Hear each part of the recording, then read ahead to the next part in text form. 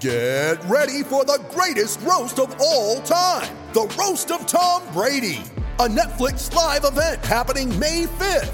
Hosted by Kevin Hart, the 7-time world champion gets his cleats held to the fire by famous friends and frenemies on an unforgettable night where everything is fair game. Tune in on May 5th at 5 p.m. Pacific time for the Roast of Tom Brady, live only on Netflix. You ready? Showtime.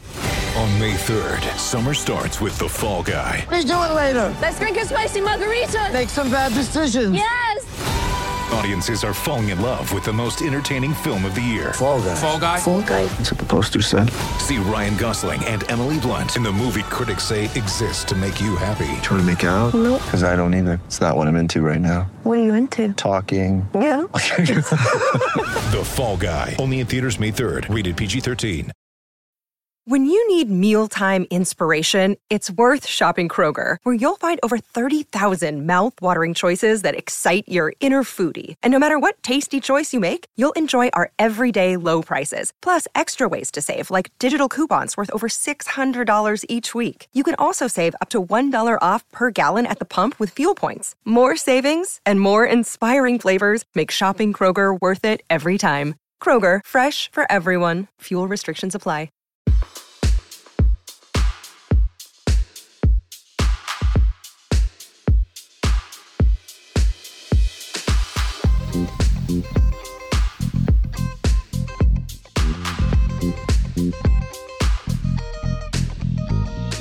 Hey everyone, it's the Sports Illustrated Tennis Podcast. It is the second Tuesday at the 2019 U.S. Open. We have made the turn. Now the locker rooms are thinning out. The practice courts are too. We are in the quarterfinal round. It's Tuesday morning, and to sum up the tournament so far and also spin this forward, I'm joined by Jamie Lisanti, and we're going to talk a little tennis for the next half hour or so. Sounds good. How are you doing, John? Good. How are you? Good. We've got a lot to talk about. Like you said, we've had a pretty exciting first week. I think on the court, off the court, there's been a lot of good things happening, a lot of interesting things happening, some true surprises.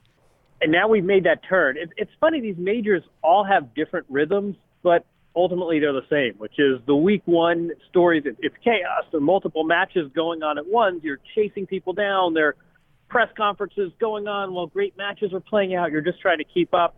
And then once that middle weekend passes, it's a much different kind of sporting event. And now you're at a place where the matches have great import. There's obviously a lot of points and money and opportunity on the line, but the rhythms really change. So now we've sort of made that turn, and we can look back at week one, and we had a lot of storylines, like you say. I would say, I mean, it's probably some recency effect here, but just from the teenagers to Medvedev to the possibility of Roger Rafa, I would say this week so far owes us nothing in terms of storylines. It's been a very active, exciting, fun tournament so far. I totally agree. And we find ourselves, as you said, here on this Tuesday after Labor Day, and somehow we're at 8 players on each side. And as you say, it's a little bit quieter, a little bit smaller, but you go down the line on the women's side, and this is the most interesting thing to me. You have, next to all the names, you have 13, 23, 15, 25, 5, 16, 8, and 18. I don't see too many single digits there. And even so, I think some of the names, in the top 10 or close to there are actually pretty surprising. Who would you say on the women's side? Who are you most surprised about that's still standing here? Oh man, I mean, I think you sort of nailed the storyline, which is we knew going in, it's a talking point at every major. These fields are wide open, and any of 36 players can win, and that's essentially what we're looking at here. I mean, it's worth pointing out that one of those high seeds you've mentioned is number 8, Serena Williams. And if you had told Serena Williams, hey, listen, Serena, by the second Tuesday of the U.S. Open, only one other top 10 seeds are going to remain, and that's Alina Svitolina. And Halep's not going to be here, and Naomi Osaka, who beat you last year, is not going to be here, and Simona Halep, who beat you in the Wimbledon final 2 months ago, she's not going to be here either. This has been a great first 4 rounds for Serena Williams, and we've already set a record we now are up to, this is 3 straight years now where you're going to have 4 different winners at the majors. We've set a record now that we are now up to 13 majors where the player who won was not able to defend her title. That happened when Osaka went out. And one thing I was struck by, Jamie, is when Osaka played Belinda Bencic. You've got the number 1 player in the world. She's the defending champion, Naomi Osaka, and that was absolutely a 50-50 match in the eyes of most of the people that observe this sport closely. I mean, it was no upset at all when Bencic won in straight sets. And, at some level, it would be great if you had towering champions in addition to Serena. It would be great if you had reliable rivalries. We were looking up Federer-Wawrinka, which is not even a big 3 rivalry, but, those guys have played each other. I think it's 23-3 Rogers records. They played each other 26 times. You don't have that on the women's side. But, I think the big storyline for the women is just, to me, is Serena Williams is 3 matches away from this goal that she has set for years and years and years of tying Margaret Court, winning her 24th major. It would be great if she could do it. It would be great if she could do it here. It would be great if she could do it here a year after the catastrophe of last year's women's final. And boy, has the draw opened. If she doesn't do it, I hate to even go here. If she doesn't do it, this will be a sort of colossal missed opportunity, because we said before the tournament, a lot had to go right for Serena to get back on the board. And boy, through 8-9 days, a lot has gone right. Right. But I mean, we look back to Wimbledon, and I think we were saying the same thing, that, boy, not that there was that the draw opened up, but wow, Serena really does have a chance here. She's at Wimbledon. She's won here more than any other place, and look what happened. So I think, as you say, you hate to say it, but I think we still have a long way before we can keep talking about, Serena reaching that milestone. For me, on the opposite end of the draw, the most intriguing match that I can't wait to watch is Belinda Bencic versus Donna Vekic. I think that those 2 players, first of all, Bencic, as you say, definitely a top 10 player, if not better, and she has proven time and time again that against those top players, be it a 1 seed, a 2 seed, she can step up and she can play, and she has the tools. And for her to come back from injury and to be at this point in the quarterfinals at the U.S. Open is really great. And Donna Vekic, who, with her new coach, has just been really playing well, and she seems fit and healthy, and it's going to be a good match. I'm looking forward to it. Yeah, Torben Beltz is her new coach, and I think you're right. I mean, they're players that are actually fairly similar. They both had these great junior careers. They were both these teenage phenoms. Belinda Bencic got to the quarterfinals here, and it was her best showing in a major, and that was 6 years ago. I can't believe that. Here she is. She was a teenager then, and here she is in 2019, and she's only 22. She said, I don't know if you caught this, she said yesterday, I've been around so long and I've been hurt so much, it just seems like I'm older. But she only turned 22 in March. So neither of them, Vekic and Bencic, has been to a Grand Slam semi before. Big opportunity for both of them. But again, we were talking about it on Tennis Channel today. We said, who's in Serena's way right now? And you could look at the draw, and Svitolina is the highest seed remaining, and Svitolina actually beat Serena the last time they played, though that was already 3 years ago at the Rio Games. To me, the big wild card on the women's side is Andreescu. And we have spoken about her all summer. She had never played this event before. This is her first U.S. Open. And at some point, you would think the occasion might get to her. But so far, she's picked up where she left off in Canada. And she has had some injuries. But she hasn't lost a match. Get this, Jamie. She hasn't lost a match outright. So she had a defeat where she didn't play. She withdrew from the tournament. She had another where she retired in the middle of the match. She hasn't lost outright. Gone to the net, after losing the final point of the match. She hasn't lost outright since March 1st.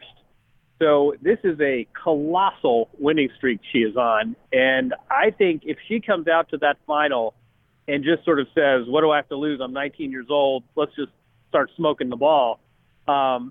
It's going to be interesting to see how the player on the other side of the net, presumably Serena, contends with that. For sure. With threats to our nation waiting around every corner, adaptability is more important than ever. When conditions change without notice, quick strategic thinking is crucial, and with obstacles consistently impending, determination is essential in overcoming them. It's this willingness, decisiveness, and resilience that sets Marines apart. With our fighting spirit, we don't just fight battles, we win them. Marines are the constant our nation counts on to fight the unknown. And through adaptable problem solving, we do just that. Learn more at marines.com. And we talk about Bencic, so we have the Swiss on the one side, and then you go to the other side of the draw, and not the Swiss player we're used to talking about, but Stan Wawrinka also took down the defending champion, or, I guess defeated him, by retirement. But what did you gather after the match from being there about Djokovic and his retirement, and now Wawrinka possibly having to face Federer in the semifinals?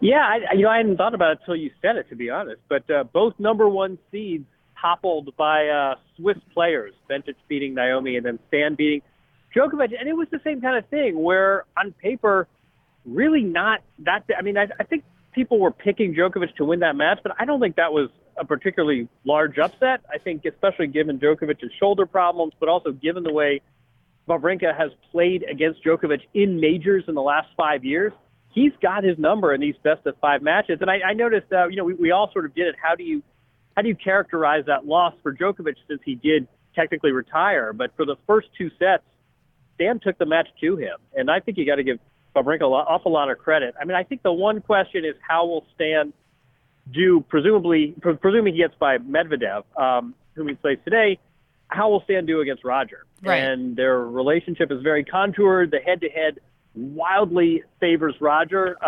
Stan's beaten him 3 times only, and all 3 of those have come on clay. So he's not beaten Roger Federer in a hardcourt tennis match. I think the conditions favor Stan. I think that's something he's got going in his favor. But the good news for Stan is that he got past Djokovic, and really I think this is a signature win after he returned from those knee surgeries. The bad news is that Roger and all that comes with it is presumably his semifinal opponent, provided both get there. But I don't know from where you sit. I mean, I always like getting your perspective, just because you're here, you're on site, and people process these events differently. If someone asked me so far what I think the biggest story of this tournament is, I suppose my answer, in addition to the top seeds losing so early, I guess my answer would probably be just that we have this prospect of a Nadal-Federer final, which we've never had here. How do you take that in, and what do you see? I'm curious, Jamie, what do you see as if you were going to sort of encapsulate this story in a bullet point or two so far? What would your points on the tournament be? I think one of the biggest things really coming out of that first week was the Naomi Osaka Coco Gauff moment. I think that started, with you had Kobe and Kaepernick, there with Osaka, and just there's so many things about surrounding Naomi Osaka and then surrounding Coco Gauff as well that brought it past the tennis world and into that mainstream sports world, which for me, when I look back, or I'm in the office, or I'm, just kind of with family members or friends who maybe don't follow tennis as closely, those are the things that they come up to me and mention. And then that's when I sort of realized, well, maybe this is what's sort of bleeding through. So I think that moment really, really got through to people and was something interesting to come out of it. But then, as you say, Federer and Nadal always going to be a huge storyline. Everyone always wants to see it happen, especially here at the U.S. Open. So I definitely think that that's probably one of the biggest, and hopefully it happens. I mean, you have, same thing here. We do have some great players. I mean, good for Monfils for getting back to a place where he's playing really great tennis. You have Diego Schwartzman in there, and surprisingly, Grigor Dimitrov, Federer's opponent for today as well. So you have a lot of good names in there, but I think obviously you're underlining Federer, Nadal in that draw so far. They played at the French Open. They played at Wimbledon. It would be nice if they played at the third straight major. They played at all the other 3 majors at least 4 times, and they've never met here. They've come close. One time we were a Novak Djokovic forehand return away from seeing those two guys in the final. But, at almost, Nadal's 33, Roger's 38, and the fact that these two are the two favorites to make the final at this stage of the game is just remarkable. I mean, the flip side of that, of course, is where's the challenge coming from? And we've talked about Sasha Zverev. He's really struggling with his confidence, his game, his serve. He was sent packing by Diego Schwartzman. We were talking at Tsitsipas, and ever since losing to Stan Wawrinka at the French Open, he hasn't been the same player. Felix Auger-Aliassime had a terrific first half of the year, and he's struggled, lost in the first round. I think we're all trying to balance excitement for Federer and Nadal, marveling at how they've sustained their careers, how still at this stage in the game, these are the two guys who, presumably one of them is going to take the title. The Big Three era keeps rolling on, but there is this little bit of an underbelly of we keep waiting for someone to step up and say, not anymore, it's my time now.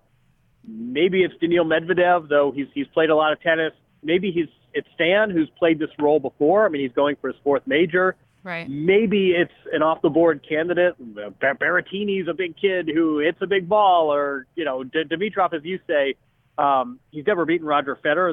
They played tonight. I do think Dimitrov on talent alone certainly has the ability, but I do think one of the sort of sub-themes of this event is that this whole next gen once again has underachieved in a major. For sure. And I think Novak Djokovic, his injury, I think that sort of puts a microscope even on the fact that this group is really dominating. I mean, here's someone who, has had an incredible year, and he is part of this group, and now he, falters with injury, and who's there, as you say, left in the draw behind him? None of these next-gen players that we're discussing. I mean, as you say, we have some good people. Dimitrov, Schwartzman's playing great, but where is, Zverev's not here. You have a lot of people who aren't here, and the theme continues, and it looks like this whole year will be dominated by that storyline for sure. Right. It's been 3 years since a player outside the Big Three won a major, and that was Stan Wawrinka. So no one under the age of 30 on the men's side has won a major. It's a real balancing act between let's not sell these three titans short. They're incredible. They would be incredible in any era, but the flip side of that is would be nice if one of the young guys stepped up. Let me ask you this. What was your favorite story regarding a player who's no longer in the draw? So week one usually furnishes, it's an age story, it's a youth story, it's the story of the player who bought a plane ticket home and then got a lucky loser spot, and that, there are always sort of these human interest stories in week one. What was your favorite one, Jamie?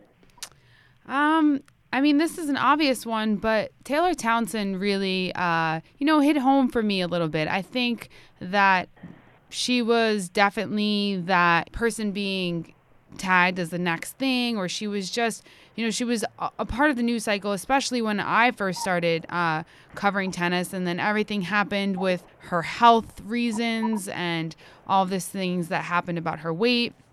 And I remember watching her in qualifiers or just in first round matches, and she was losing. And, I think at one point she even said she really couldn't even string together or win 4 matches in a year. And now here she is, winning 3 matches in a row at one major.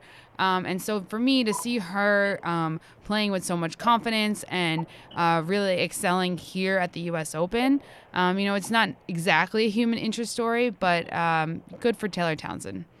I totally agree with that. And remember, and I feel like we haven't made a big enough deal about this, she had to qualify. Right. Says a few things. First of all, she didn't win, it wasn't only 3 main draw matches she won. She had to win 3 matches just to get into the big show. Also, the fact that she didn't get a wild card and had to go through the qualifying rounds tells you something about what the USTA thinks of her, what her prospects in the eyes of many were, how far she's dropped off since, as you say. I mean, she was Coco Gauff before Coco Gauff. I mean, she was as decorated a junior player with as much hype as I can recall in a long time. And she struggled a bit. She was very outspoken about that. I would encourage everyone to read her various press conferences, which have just been absolute gems and so endearing. But, 2 weeks ago, she was a player who wasn't really on the tennis radar, certainly wasn't on the USTA's radar. Everyone has kind of tiptoed around it, but I think the fact that she's had this breakthrough at the U.S. Open, at this USTA event, given what you say, given 4 or 5 years ago what she went through with the USTA, I think is an extra element to the story. We love the serve and volleying. We love the conviction, the commitment she has to her game. She took a set off Andreescu, which is certainly nothing to be ashamed of. And I'm really eager to see where the story goes next, because both from a tennis perspective, but also just a likable personality perspective, Taylor Townsend is really a winner this tournament. I'm glad you picked that. Did you have thoughts on Coco? I mean, that was a bit of a she lost in singles 6-3, 6-0, and then she won one game in her last doubles match. The flip side is she showed once again that she belongs at this level. She showed once again that there's this absolutely ascending future ahead of her. Thoughts? What do you think watching her play, Jamie? She has really encapsulated the phenom role this year.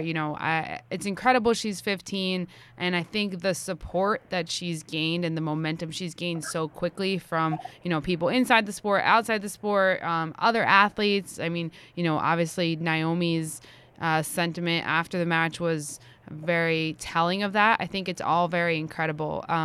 I really do hope that she has a good enough team around her to make sure that all of that doesn't get to her in a bad way. I hope it only, pushes her forward.